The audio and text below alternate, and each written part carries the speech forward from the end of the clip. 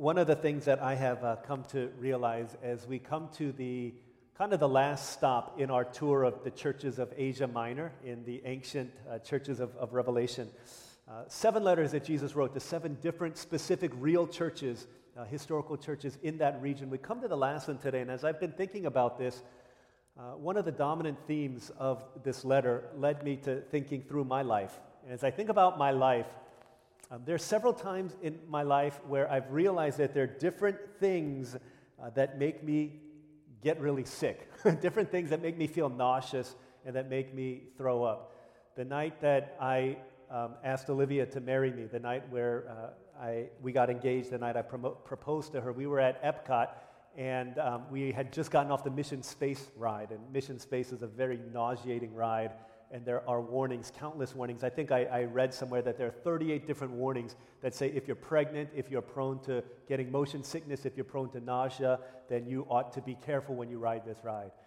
I didn't really think I was prone to those things until I rode this ride. And for the next 30 minutes, we're on a time limit, and everyone's trying to get in line before us and all that stuff. But for probably like 30 minutes, I'm just sitting outside of Mission Space saying, hold on a sec, hold on before we go to the next place. I felt like throwing up, and that was probably the last time I rode an adult roller coaster. Now it's like I go to SeaWorld and I ride all the little ones with the kids, and I'm like the biggest person on it, but only to ride it with Elijah or Elise or with Manny. But big person roller coasters get me sick now. I get nauseous, and I realize I can't ride these things anymore.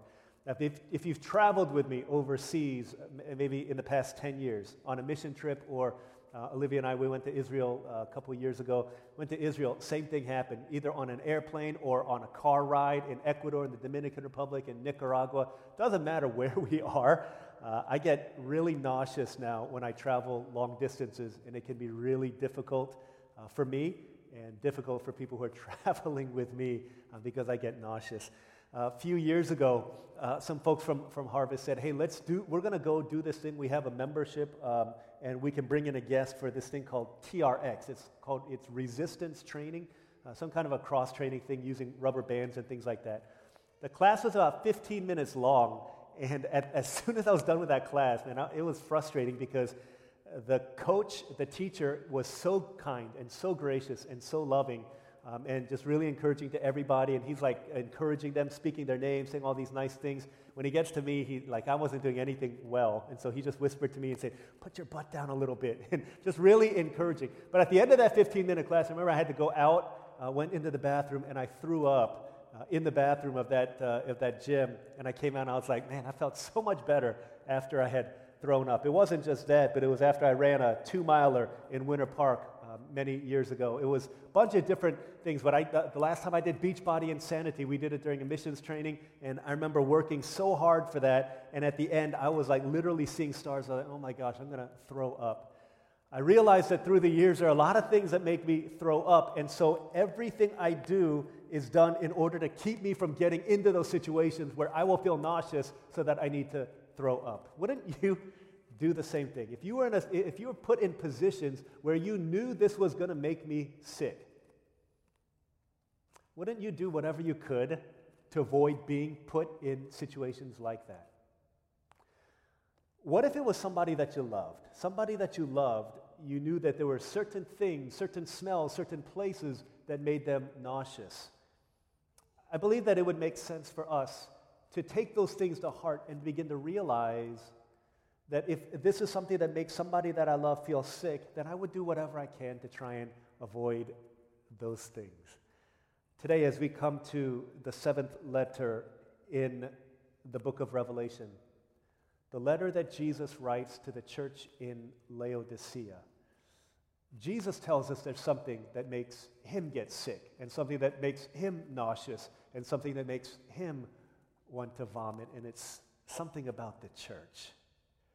And so as we read Revelation chapter 3, verses 14 to 22, I pray that the Lord would give us ears to hear what the Spirit would say to us in order that we might hear and that we might listen to that which turns the heart of our Savior, Jesus. This is Revelation chapter 3, verses 14 through 22. This is God's word. It says, to the angel of the church in Laodicea write, these are the words of the Amen, the faithful and true witness, the ruler of God's creation. I know your deeds, that you're neither cold nor hot. I wish you were either one or the other. So because you're lukewarm, neither hot nor cold, I'm about to spit you out of my mouth. You say, I'm rich, I've acquired wealth and don't need a thing. But you do not realize that you are wretched, pitiful, poor, blind, and naked. I counsel you to buy from me gold refined in the fire, so you can become rich, and white clothes to wear, so you can cover your shameful nakedness, and salve to put on your eyes, so you can see. Those whom I love, I rebuke and discipline. So be earnest and repent. Here I am. I stand at the door and knock. If anyone hears my voice and opens the door, I will come in and eat with him, and he with me. To him who overcomes, I'll give the right to sit with me on my throne, just as I overcame and sat down with my Father on his throne. He who has an ear, let him hear what the Spirit says to the churches. This is God's word. What is it about a church? What kind of a church? What is a characteristic of a church that makes Jesus want to vomit, want to throw up? I know this isn't maybe the kindest, gentlest note and tenor, but I ask that you would bear with us and get to the end, and we'll see the love and the loving tones that come through this. What is Jesus trying to say? 3 thoughts here this morning. Here's the first thing. A lukewarm and lazy church leaves a bad taste in Jesus' mouth. A lukewarm and lazy church. To the angel of the church in Laodicea write, these are the words of the Amen, the faithful and true witness, the ruler of God's creation. Here's what Jesus says. I know your deeds, that you're neither cold nor hot. I wish you were either one or the other.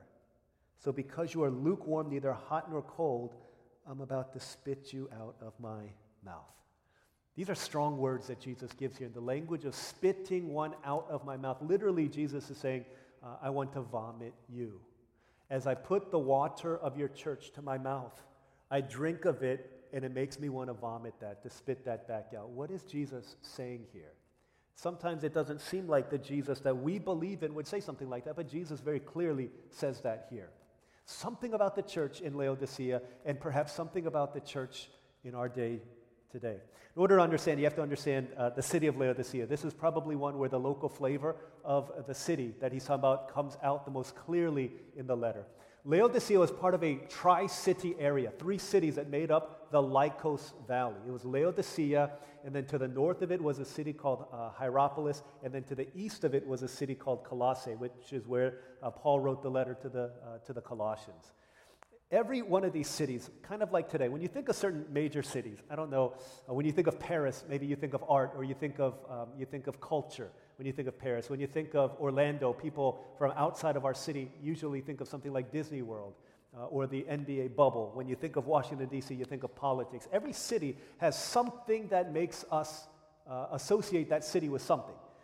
Now, the Tri-City area here was really important, really important. Hierapolis, which was, again, 6 miles to the north of Laodicea, was famous because they had these natural hot springs. Some of you really love hot springs, especially those whose bodies ache and it takes a long time to get out of bed.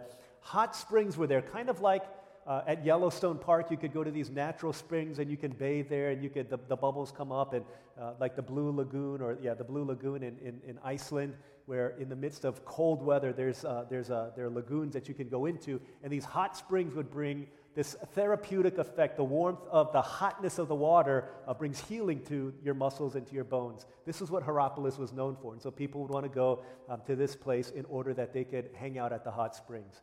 Now, 6 miles to the east of Laodicea was the city of Colossae. Colossae was the opposite of the hot springs of Hierapolis. It was located on these snow-capped mountains, and so when the snow would melt, it would lead to cold water running down the mountain, and this is where people would go. This was like the Avion, this is what Olivia said, it's like the Avion water source of Asia Minor.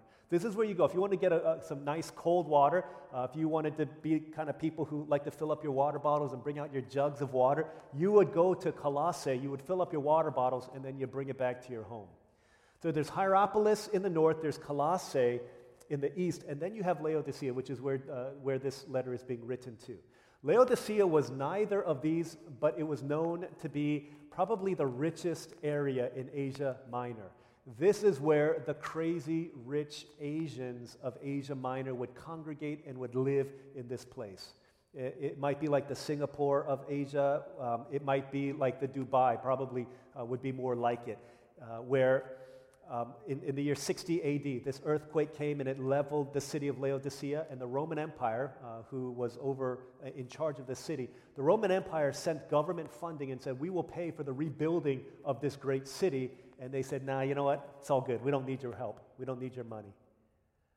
It's a city that had been destroyed by a hurricane, and FEMA says, we're going to rebuild your city. And they said, with all due respect, we can take care of this ourselves. Like, that was the city of Laodicea. They were ballers. They had all kinds of money, and they had nothing that the world thought that they were in need of.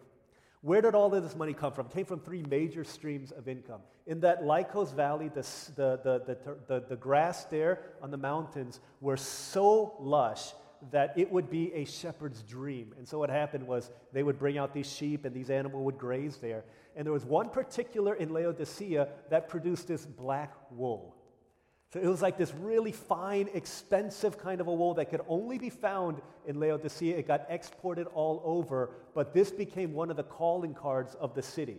The textile industry was thriving because this became like the Gucci headquarters of Asia Minor. This is like Milan. When you think of Milan in Italy, when you go to Milan, we've got to go shopping. We've got to buy our leather goods. We've got to buy our handbags, whatever it is. Whenever people would go to Laodicea, they would always make a trip because they wanted to get their hands on this black wool. Their clothing industry was on point. It's where the ballers would go to shop, right? That was one major stream of income. The second major stream was that they had the most advanced medical facilities of anywhere in the ancient world. They had a medical school that trained and produced workers. If you were sick in Asia Minor and they didn't know what to do in your city, they would medevac you out. They would helicopter you out to Laodicea. This is where you would go if you wanted to get the best treatment. Now, in particular, the kind of medical treatment that was the most significant, where people, this would be like the Mayo Clinic for the eyes. If you had eye issues, they created this kind of a special salve that would be put on your eyes. If you had eye issues, if you had glaucoma, if you had cataracts, if you had any kind of issue, they would bring you to Laodicea, and they would put this medical salve on you so that you could see, and it worked wonders. And because of these two industries, the banking industry was booming and thriving within Laodicea. It became the richest city in the ancient world. Banking made it like the Tokyo, made it like the New York City of the ancient world. It's where Chase Bank would be headquartered, all the banks would be headquartered in Asia Minor. This was a city that was affluent beyond measure. They had everything that the world wanted. It was a traveler's dream, and it was a resident's deepest desire to be able to say, I live in the area code of Laodicea. This is what everybody wanted. For all that they had then, there was one thing that they didn't have, and this was the tragedy of Laodicea. They did not have access to water. Because the city was built not based on the natural resources, but built on the roads that would bring as many people as possible into the city. And so they built this city in order to maximize visitors, but they didn't think about the water supply there. And so if we're a church in Laodicea and we go to the bathroom or we want to drink water, we go to our refrigerator and we push the water thing, out would come a certain kind of water. Where would they get the water from? The water would be piped in through aqueducts that would come from Colossae. Remember Colossae, 6 miles to the east. So if you can imagine water that comes through pipes 6 miles away. Ice-cold, snow-capped water, when that begins to melt, it comes filtering through these pipes. Limestone deposits would get mixed into it. But by the time it made its 6-mile journey to Laodicea, out our water tap, it was no longer cold for us to drink. This is what Jesus is saying here. He says, I know your deeds, that you're neither cold like Colossae. You neither bring refreshment like Colossae, nor are you hot like Hierapolis. Don't bring healing. I wish you were either one or the other. So because you're lukewarm, neither hot nor cold. I'm about to spit you out of my mouth. Some of you, before you came to worship service, you stopped by Starbucks, or you stopped by Dunkin' Donuts, or I don't know, Lineage Coffee for you if you're a baller. You stopped by some local hipster joint and you got your coffee. Today I just want a regular coffee, please. Would you like that hot or would you like that cold? So Olivia, my wife, loves coffee. In the morning, she loves getting hot coffee at home, hot coffee. If she's out and about and she's already experienced the heat of the Florida day, then she'll get iced coffee when she's out. But if she were to order coffee and say, I'd like a coffee, and they say, would you like it hot or cold? Never in her life has she said, can you just actually make it lukewarm? What would you do if you were to be offered lukewarm, or lukewarm anything for that, lukewarm Coke? That's actually pretty nasty. I think hot coffee would be hot Coke would be bad too. But here's what Jesus is saying. When you order coffee, you order whatever it is, and you put it to your mouth, I'm expecting it to be refreshing hot coffee, healing, soothing hot coffee, or refreshing iced coffee. But when you put it to your mouth and it's lukewarm, Jesus is saying, I just want to spit that out of my mouth. And this is what he's saying about the church in Laodicea. Every church, you could figuratively see it, we are contained in a cup. And when Jesus lifts the cup to his mouth, the question is, are we bringing healing to the hurting? Are we bringing refreshing to the weary? Or are we lukewarm? What Jesus is not saying, he's not saying, I wish you were hot for me, like passionate for me, or you were cold, like you say you hate me. Instead, you're lukewarm. I wish you would choose to either love me or hate me. That's not what Jesus is saying. Would Jesus say, you know what, I wish you would choose to hate me? That's not what he's saying here. When you understand the context of the people to whom he's writing, Jesus is saying, I know your deeds, right? That's what he says in verse 15. I know your deeds. You're busy. You're doing a lot of stuff. You got VBS going on. You've got congregational meetings because you're talking about the stuff I'm doing. You got house churches. Your youth ministry is popping at the seams with all of these meetings. You've got this and that and the other. You're doing all of this stuff. But the question is, are you hot or are you cold? Or are you lukewarm? It says you're busy doing a lot of things. But the question we need to ask is, in our busyness, is what we're doing bringing healing to people? In our busyness, are we bringing refreshing to the souls of people? Or are we as a church just kind of lukewarm? Neither healing nor refreshing, just kind of there. How does a drink that was once piping hot become lukewarm? How does a drink that was ice cold become lukewarm?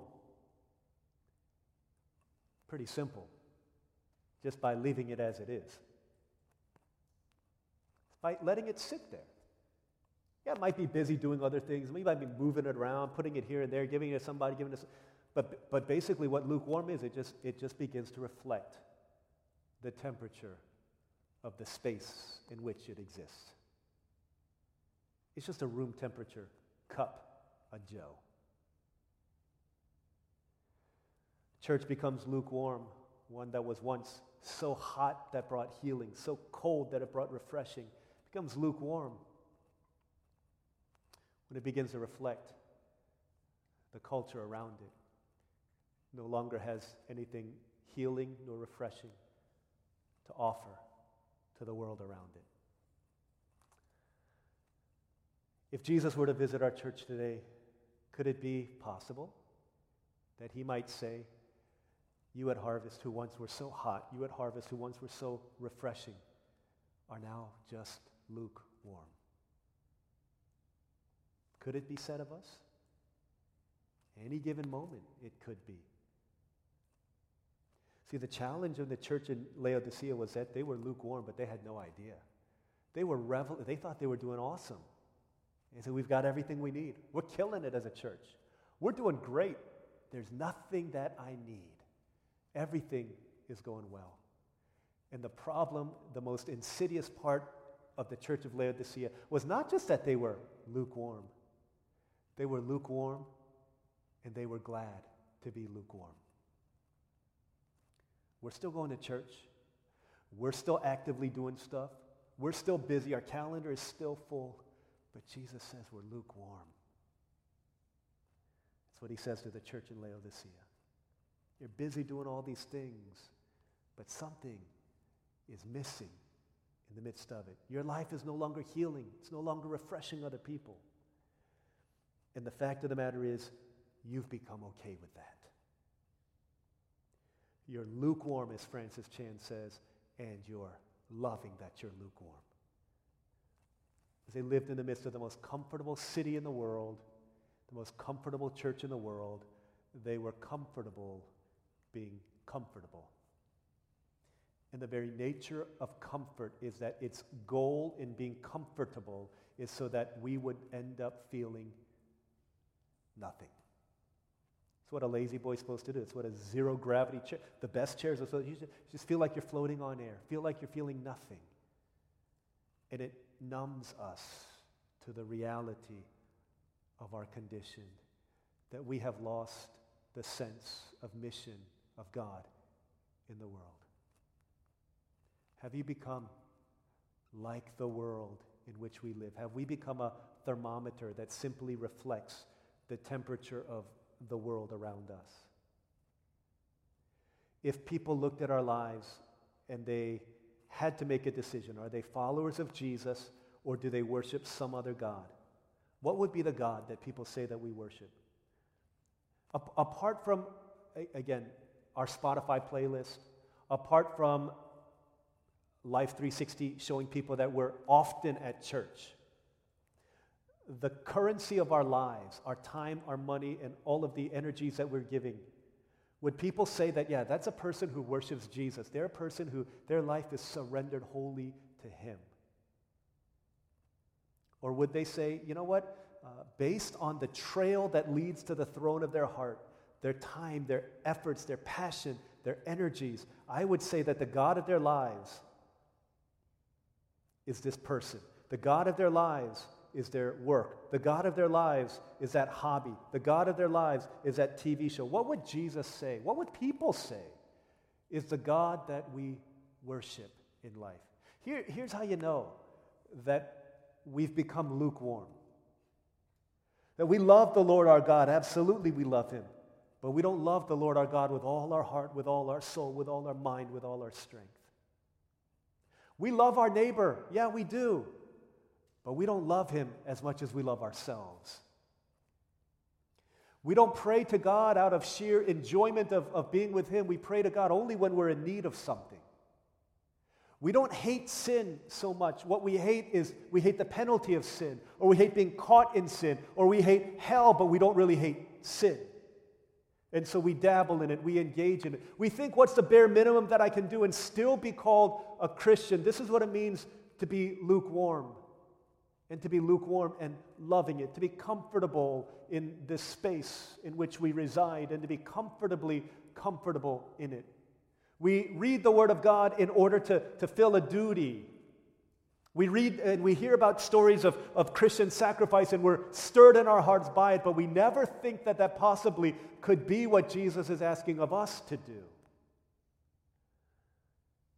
These are the things that define our lives, our spirituality, our relationship with God.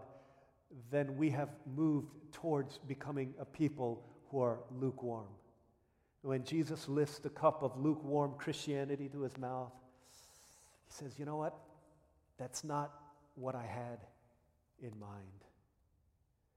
The first thing that we see this morning is that a lukewarm and lazy church leaves a bad taste in Jesus' mouth. But before you walk out and leave, would you continue to hear the words of Jesus? The second thing that we see here is that Jesus lovingly counsels a lukewarm church. If you were to hear, if your friend were to say to you, you know what, you make me want to throw up. You know what, your life, gosh, you make me nauseous. You make me want to vomit. You would not expect that the very next thing out of their mouths would be, you know what, I love you more than you could ever dare to imagine. But that's what Jesus says. Verse 17 says, those whom I love, verse 19 rather, those whom I love, I rebuke and discipline. Jesus is saying, I'm coming to you because I love you and I want to correct you. Verse 16, because you're lukewarm, neither hot nor cold, about to spit you out of my mouth. Verse 17, you say, I'm rich, I've acquired wealth and don't need anything. But you don't realize that you're wretched, pitiful, poor, blind, and naked.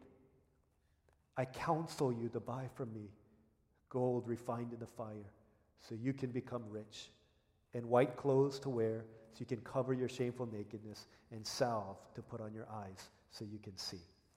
Jesus using in verse 18 especially is the language of counsel, loving counsel. Who is this counsel coming from? I don't know if you've ever seen a counselor. I've seen some pretty bad counselors before. One counselor several years ago, it was a group counseling session after some of us had experienced some kind of trauma. And so this grief counselor came in, and from the get-go, right, she was everything that a counselor ought not be. She was a lot more interested in talking to us than she was in listening to us. And it was very difficult. When you have people who are a week fresh from coming off of deep trauma, you don't need someone talking at you. You need someone to listen to you. And as our folks would begin to talk, on multiple occasions, she would interrupt them and finish their sentences before they could get to it. And they would say, no, that's not what I was going to say. And I remember being so frustrated. And after she did this group session with us, she said, I'll be waiting next door if anyone wants to come and have individual time to consult with me. So all of us just sat there and ain't nobody going to go. I don't want to go. You want to go? I don't want to go. I didn't like her. She was kind of weird. So every 5 minutes she would pop in and look in the window, be like, she's looking. Somebody go. Hey, no, I don't want to go. I don't want to go. You go. Nobody wanted to go. And so we ended up paying a lot of money for a little bit of time spent with her because she just was not a good counselor.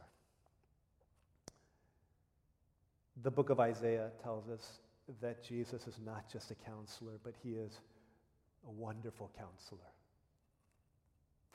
This is what he says at the beginning of this letter. He says, these are the words of the Amen, the faithful and true witness, the ruler of God's creation. He's the one who sees you faithfully, truly as you really are. I remember one of my buddies, Elliot, wanted to organize a group of pastors, about 15 of us, to get together. And his basic thing was, I want you to be able to do ministry for a long, long time. And one of the people that he brought in, get this, his name really is Jack Nicholson, not the actor, not the Shining, not the Laker super fan, but a guy named Jack Nicholson. And Elliot would tell us, man, guys would get in front of Jack Nicholson for 30 minutes of talking, and within 30 minutes of talking, this guy, Jack Nicholson, had them completely pegged. He knew everything about them. I don't think he was Holy Spirit-led prophetic kind of thing. It was just he knew the questions to ask. He knew the motivations of people. And Elliot would say within half an hour, he knows everything about you. He has read you like a book. That's a good counselor. Jesus comes and he says, I counsel you. In the midst of your lukewarmness, in the midst of the fact that you have made me nauseous, in the midst of the fact that I want to vomit a church like you out of my mouth, there is loving counsel that comes. Jesus says, I love you more than you could ever dare to imagine. And this is the counsel that I would bring to someone who is lukewarm. See, here's what a good counselor does. They expose the blind spots within our lives, within our hearts. They expose the things that we've erected walls to keep us from seeing even. They bring down the things that cause us to feel like I'm living out of this place of wealth and health and goodness, when really behind the scenes what's lurking is something dangerous and something that is destructive. A good counselor is able to call those things out and to show us those things. That's what my counselor did when I was the good counselor that I had over a period of many, many years. What he helped me to see were things that I couldn't see in myself, because I was so ingrained in living a certain way that any other way of living seemed so foreign to me. And it took someone from such a different cultural context, but who still loved Jesus, to come in and through his lens of Scripture interpret my lens of Scripture, which was so deeply tied with things that were dysfunctional, to help me to see the faultiness of the foundations upon which I was building my life. And this is what Jesus is doing to the church in Laodicea. He says, guys, here's your problem. Do you think because you've got this amazing wool, this amazing clothing factory, that you've got what you need? He says, in reality, you're naked. You've got to see that. You think that because you're producing eye salve for all these people, because you're helping people see physically, that you've got all that you need? He says, you don't realize how blind you are spiritually to what you really need.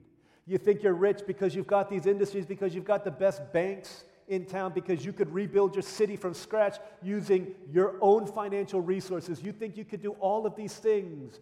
You think you're rich and you don't need a thing. Jesus is saying, let me pull back the wizard's curtain to show you who you really are. Jesus says, I counsel you to have what you really need. This is our sinful nature, in that we think that because I have material wealth, because I have material physical health, because I've got everything that this world tells me that I need, that I have everything that I need. This is what they said. We've got everything. You say, I'm rich, I've acquired wealth, and do not need a thing. Jesus says, but you don't realize that you're wretched, pitiful, poor, blind, and naked. You're the emperor who's not wearing any clothes, but you think you've got it all. He says, would you allow the good and wonderful counselor to come and speak into your heart? How do you know? How do you know that you're lukewarm? Well, we ticked off a bunch of different things, but here's another reason we know. Because we say, I don't need a thing. I don't need anything. You go around in house church, you go around in your small group, what are your prayer requests? I don't have any this week. I don't have anything to pray for. I don't have any needs. Everything that I need, I've got. Jesus says, let me peel back the layers and expose you for who you really are. Another way that you know that you've become lukewarm is in our thinking that we don't need a thing. Our prayer lives become really, really, really shrunken. How's your prayer life today? Jesus says, I know your deeds. That means they're doing stuff. Like they're busy. They got a lot going on. He says, you could be doing a lot of stuff in the church. You'd be doing a lot of stuff for me. You'd be doing a lot of stuff in the name of Jesus, and yet still be so broken and needy and lukewarm. It might seem to others that everything is looking great and that there's nothing that you need. But he says what you need is you need a wonderful counselor to come and to speak into the situations of your heart. How are you doing? School's going great. Work is going great. We're in a good place financially. We're not struggling with that. I'm healthy. But Jesus is saying, no, I'm not talking about that. How are you doing at a spiritual level? How is your heart? How are you doing? The deepest places, the deepest part of who you are. Jesus says, let me give you an x-ray of your heart. How are you doing? As the blind spots in our hearts are being exposed. Because we can easily deceive other people and ourselves into thinking that we're doing well without giving thought to what really matters. And that's a condition of our hearts in our relationship with Him. Jesus says, here's your reality. You think you're rich. You think you're able to see.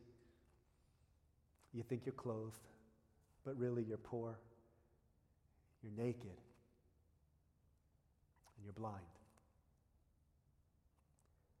That's what I'm coming to you to say. So I'm counseling you. Here's what you need. You need to buy from me true riches, gold, refined in the fire. Faith. Real clothes. White clothes, he says. Not that black clothes that make you think that you're everything in this world, but white clothes to cover your shameful nakedness. That's what you need. You need the gospel of Jesus to wash over your sins. You need to see. Spiritual salve so that you're not the blind leading the blind. Do you see? When you look into the Word of God, do you see what Jesus is saying? Do you see with eyes of the Spirit, or do you walk with eyes of faith alone? Jesus says your spirit life, your spiritual life matters deeply. Most importantly, Would you see that? Second thing is that Jesus lovingly counsels a lukewarm church. Here's the last thing. The last thing. We're talking up here now. I want to bring it back down to our level here. The last thing is that Jesus personally invites you to help renew a lukewarm church. Okay, Jesus personally invites you. That's Sean, that's Josh. It's Jen, it's John. Right? It's Kristen, it's all of us. Personally, Jesus invites. Where do you see that? Here's where you see this. Verse 20, Jesus says, "Here I am. I stand at the door and knock. If anyone hears my voice and opens the door, I'll come in and eat with him and he with me." Jesus doesn't say, "Here I am, I stand at the door, I'm knocking. If the church would hear me, then I'd open the door, then I would come in and eat with them and they with me." He says, no. He becomes personal. He says, individually, I'm coming to each of you. Okay, each of you who realize, man, you know what, I'm poor, I'm blind, I'm naked, I'm lukewarm, I'm not who I think I am, I'm not who people think I am who Jesus says I am, dearly loved, but at the same time deeply bankrupt and lukewarm. Jesus says, if that's you and I stand at the door and knock, then each one of us, Jesus has given this personal invitation, and he's saying, I'm standing at your door. I'm asking, what will you do with what I am inviting you to have? The reason he does this is because you know this. How does a lukewarm church become a lukewarm church? It's not that someone pours some lukewarm water on a church building and all of a sudden the church becomes lukewarm. Why is a lukewarm church like that? It's because a lukewarm church is made up of lukewarm people. Right? Well, that church is so passionate for Jesus. What does that mean? Is there some kind of an entity that rises up and causes the church to be passionate? It's the Spirit of God, but working through individual people. A passionate church is passionate because it's got passionate people who comprise that church. A welcoming church is a church in which people are a welcoming people. Right? Individuals and groups of people who choose to be welcoming make up a welcoming church. And so that's why Jesus says, I'm not going to this entity as a church, as an organization. I'm going to each individual, and I'm saying I am personally inviting you to be the one who brings a renewal to a church that is lukewarm. The question is, do we want him to do that? Do we know that we need him to do that? Do we recognize what we have done with Jesus? Do you see what's happening here is that the church, which once maybe held Jesus front and center of their lives and of their ministry, have pushed Jesus increasingly to the periphery, to the point that he's outside the doors of the church now. And like Anna, he's knocking on the door and he says, I know you're in there. I see your deeds. I see some movement. I see some rustling going around in there. I'm not asking you to build a snowman, but we used to be best friends. I wish you could tell me why. Could Jesus be saying that to us today? Have we pushed Jesus from the center of our lives? And when Jesus began to touch upon the things in our lives that we don't want to surrender to him, we kind of gave Jesus the stiff arm, the Heisman. Said, nah, Jesus, you know what? I will legislate my own relational life. Thank you very much. You know what, Jesus? I will legislate my own financial life. Thank you very much. You know what, Jesus? Yeah. I think you're getting a little bit too close for comfort. And so we begin to push Jesus further and further and further away. That's what the church in Laodicea had done. And figuratively, Jesus was standing outside the church. And he knocks on the door. Here I am. I stand at the door and knock. See, this is God's grace to us. Do you understand? Jesus said, you're naked. You ain't got no money, and you can't see. But at the same time, he says, I counsel you to buy these things from me. But Jesus, how can I find the market if I'm blind? Oh, and who of us would dare walk outside of our house if we're naked? And how can I buy that if I've got no money? Jesus says, because you could not come to me. That's why I came to you. You don't need to come anywhere. You just need to hear me knocking at the door and open the door of your heart. And I will give you the gold. I will give you the money by which you can buy gold refined in the fire. Jesus has done everything in grace. Even come to your door knocking.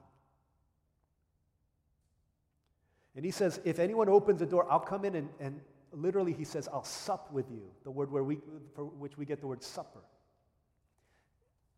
3 meals in those days back in the same way it is today. Breakfast, super light meal, just bread. You dip it in some olive oil, you eat it, and then you go to do what you've got to do.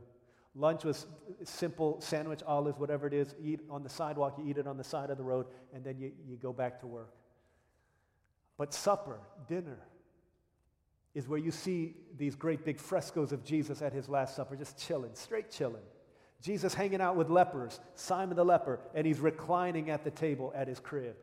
Here's Jesus hanging out at the tax collector's home, Matthew, and all these other tax collectors are there. Here's Jesus hanging out at so-and-so's house, Mary and Martha, and people are coming in, and they're just chilling. Somebody comes and anoints Jesus with oil. Supper time was not a quick meal. This is where you just hang out for a long time. One of the gals who was at our worship service last week, a couple weeks ago, she went to, I think it was like a Greek or some kind of a wedding, and she's like, it was a week-long festivity. That's crazy. That's a long meal. But that's kind of what a Jewish dinner was like. A supper was it wasn't a week long, but it was it was a lot more about the fellowship than it was about the food. Jesus says, if you hear my voice and open the door, I'll come in. And we'll just hang out together. That's what I want. That's what Jesus wants from you and me. He said as he knocks on the door to give us the counsel that we need because we don't see the blind spots within our hearts. Jesus says, I just want to love you. Man, I just want to love you. I just want to sit with you. I just want to be with you. What's the cure for a lukewarm church? It's letting Jesus come in and being with him, having fellowship with him, opening the door to him.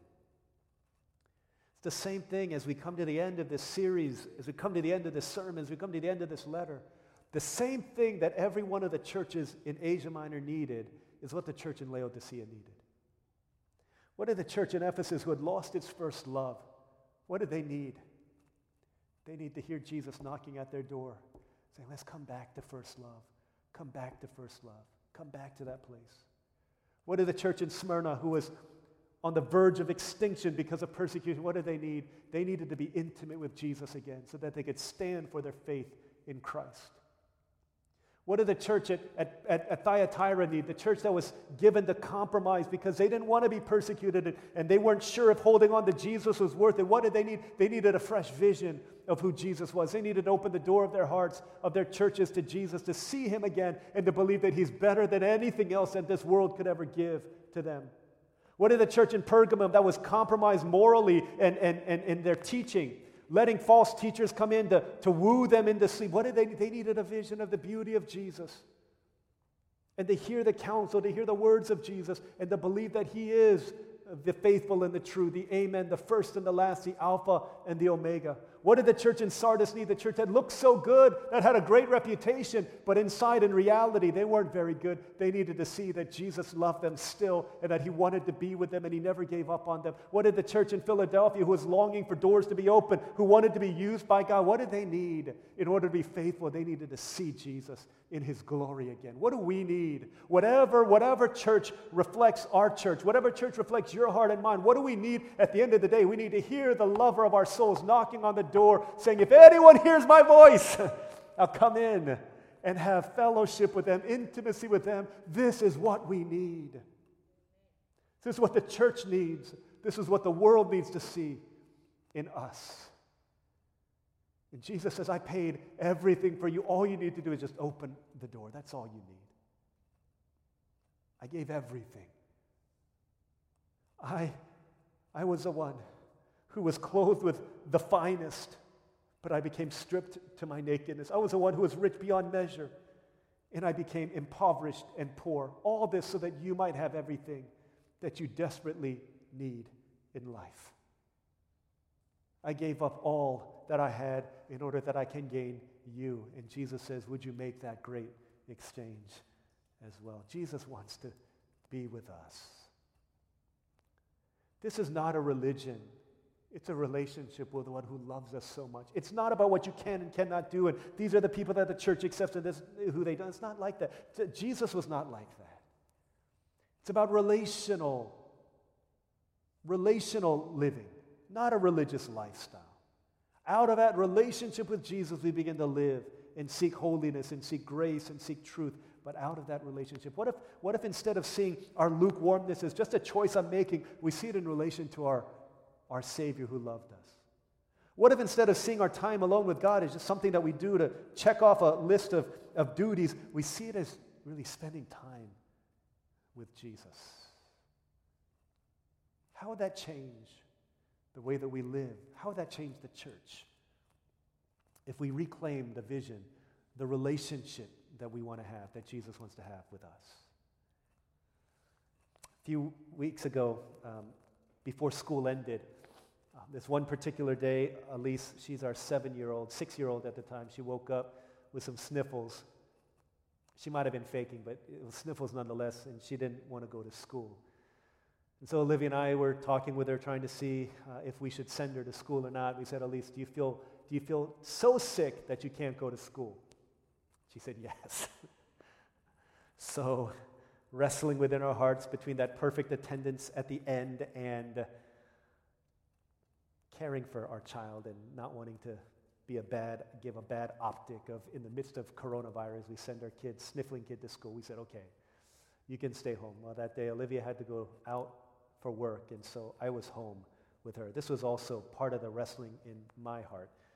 I had work to do, I had people to see, places to go, worlds to conquer, and she would just slow me down from doing that. That was my thinking.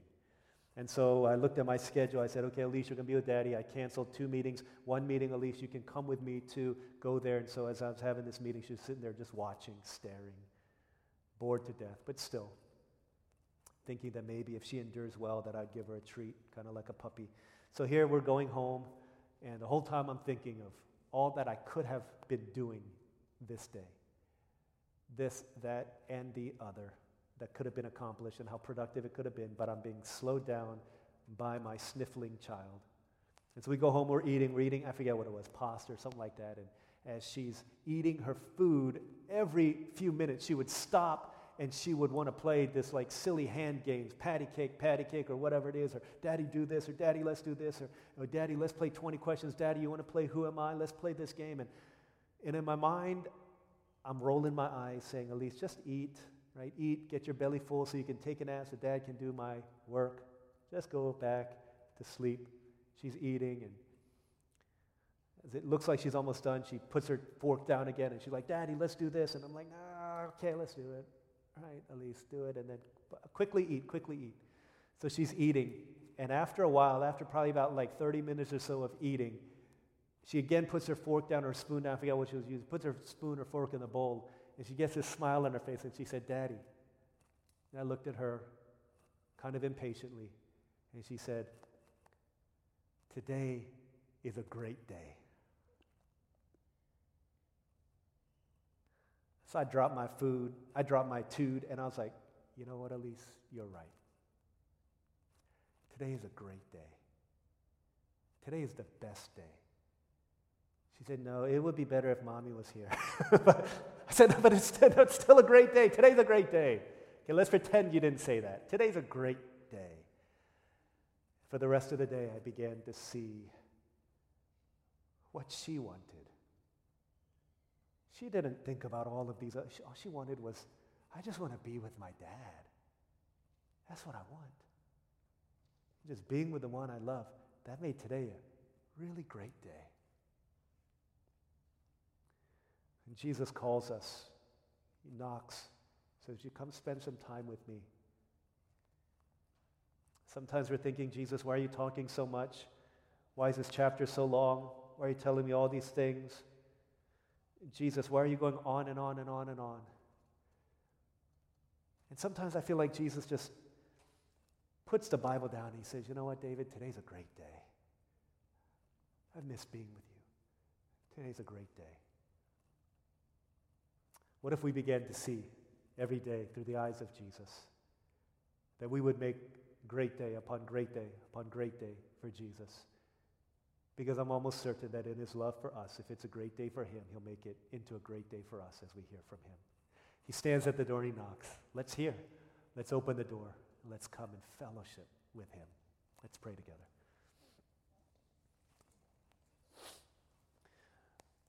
Let's pray, and as we examine our hearts, what is Jesus saying to you today? How is Jesus counseling you through the blind spots of your heart? What is Jesus speaking into your heart today as a response to these words that he's spoken? Let's pray.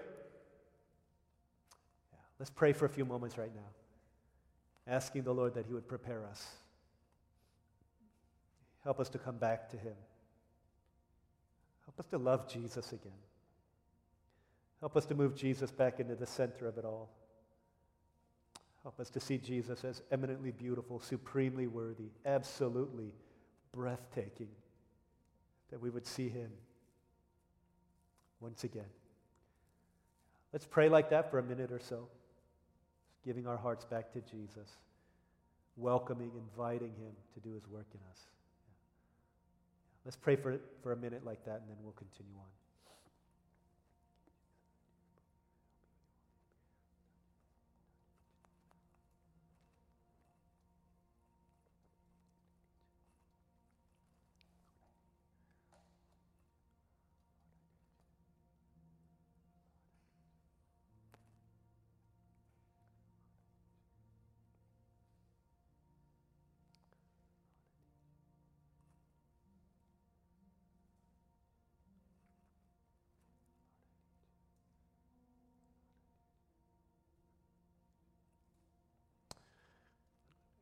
In a moment, we're going to come to this table of God's grace, where we will have communion with Jesus and with one another as well.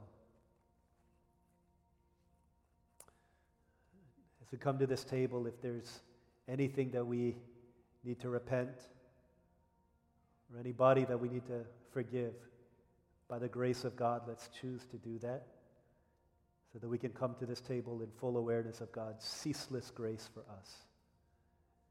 Let's take a few moments more to pray prayers of repentance before we come to the table of grace.